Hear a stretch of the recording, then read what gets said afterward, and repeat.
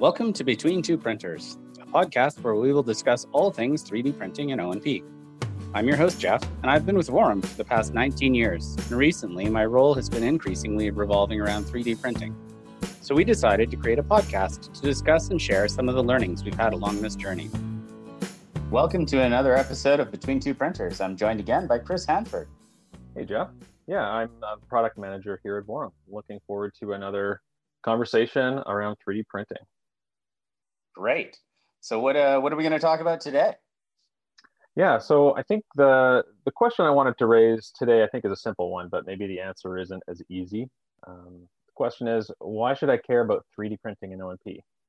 So what I mean by that is, let's say I'm a practitioner. I have a trusted plaster process for some of the devices I produce.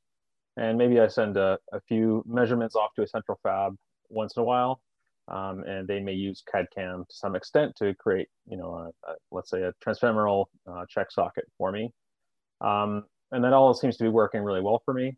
On the other hand, 3D printing stuff, so far it may have seemed like a fad. There's some cool looking stuff that people are doing online, but I don't know how relevant that is to what I'm doing.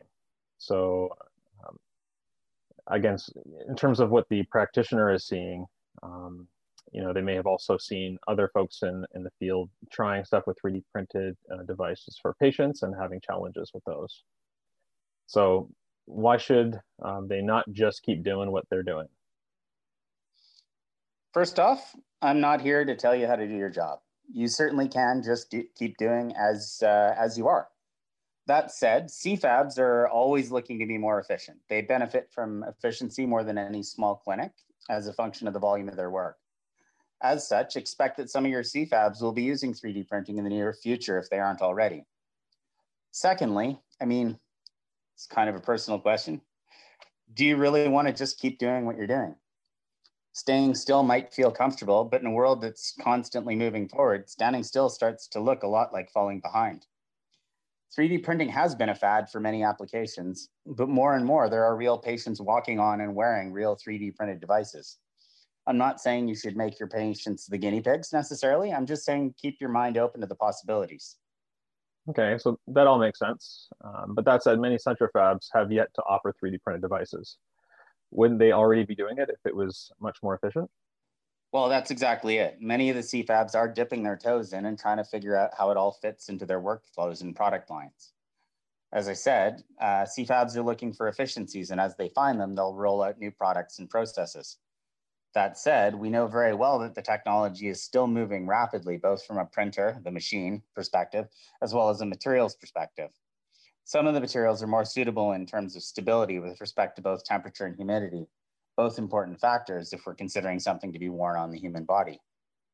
Great. So from the practitioner's perspective, even if their practice is not currently leveraging 3D printing, they can certainly keep their eyes on how the technology evolves so they can be recommending the 3D printed devices from central fabs once they're satisfied with quality, turnaround time, and price. Point being, as the technology gets faster, better, and cheaper, it will sooner start to make sense to more and more of the O&P industry. If we look back in history, with the advent of traditional CAD/CAM and O&P, for those listeners who weren't around 20 or 30 years ago, was there a similar process of only those bleeding edge companies making those first strides with that technology? And how long did that take to get into the hands of the average practitioner? Yeah, absolutely. Go back 30 years and CAD/CAM and O&P was in its infancy. Moving along to 20 years ago, roughly when I started at Vorum, there were a few companies producing at volume with CAD/CAM in the US and around the world.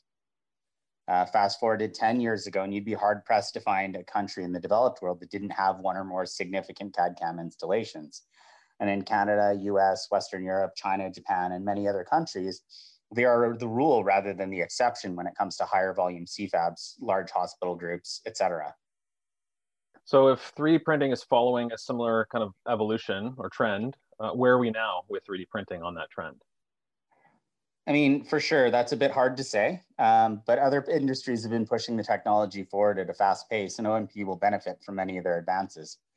I recall a recent survey of O&P companies showing something like, talking about how many of the companies are making a bunch of stuff with 3D printing today. And it's small, it's less than 5%. But for those who are expecting to be delivering 20% or more of their devices in 1 year or 2 to 3 years, you're looking at 20 and nearly 30% for each of those groups. So that's significant. You're seeing a lot of people that know that they're going to be getting into this area and that are committed to doing that, and they're looking forward to the changes that they'll need to do to get there. Yeah, so you spoke to advancements from other industries.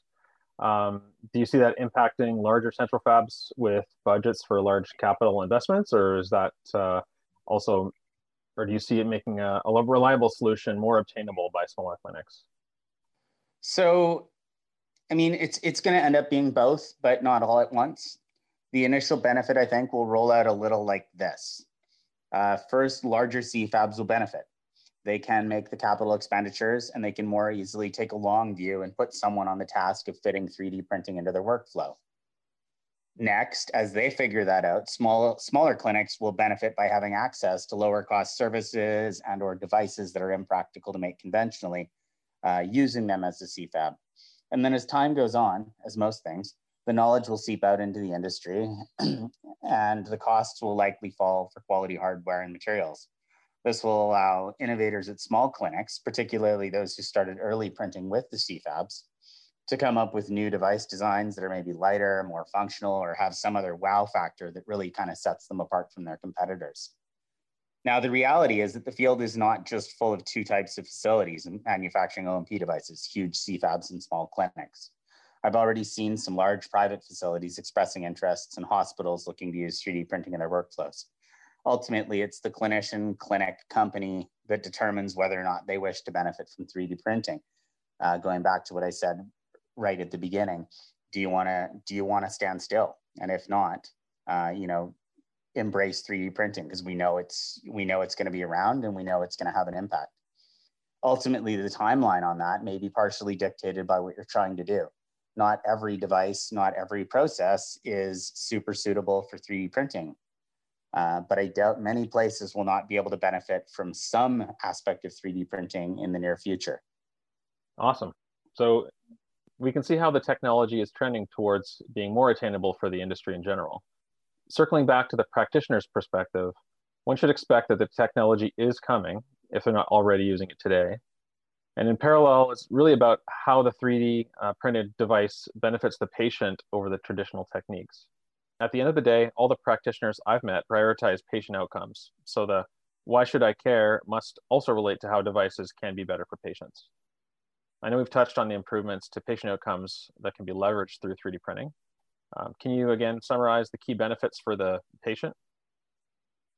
Sure. I mean, some possible patient benefits: integrated strap holders instead of riveted on parts that might get hot if left in a car, for example. More sleek designs with personalization options, whether that be cool cutouts on a cosmetic cover or a physical pattern or embossment. Less chance for device mix-up with a patient ID or product ID imprinted on the device. I know it sounds silly, but there's a reason why when I go get a blood test, they ask me my name and birthday several times to make sure they've got the right person. Some device geometry is impractical to make conventionally, which can be easily achieved with 3D printing. Some of the bigger benefits to the patient: better control over the function and comfort of the device, lighter devices, more flexibility and strength where you need it. The technology permits making small, measurable variations, which can be tested so that an optimal device, rather than one that is overbuilt, can be constructed. Replacement or duplicate devices can be made that are more or less identical. So that's super handy if it's lost or broken, or if you're a competitive athlete and you need a second device with a different end effect or something like that. And that's just the beginning. It's only going to get better. Great. Thanks for that context, Jeff. So to summarize where we got to here, if listeners are unsure about whether 3D printing will impact their work in the coming years, hopefully we've provided some context to help understand where the technology is going and where they may first see it creeping into their work with patients. And knowing that it will be soon more prevalent than it is today, and it will have benefits to the patients themselves, it really makes a strong case for why they should care. I really appreciate your time again today, Jeff. Good chatting with you again. Hope that we can talk again soon, and glad that I could answer some of your questions. Okay. Talk to you soon. If you enjoyed this episode, feel free to like, review, or share on whichever platform you're listening on. We build these episodes according to what we think you want to hear, so please do leave us some feedback by either leaving a comment or reaching out to us at info@vorum.com. Until then, take care.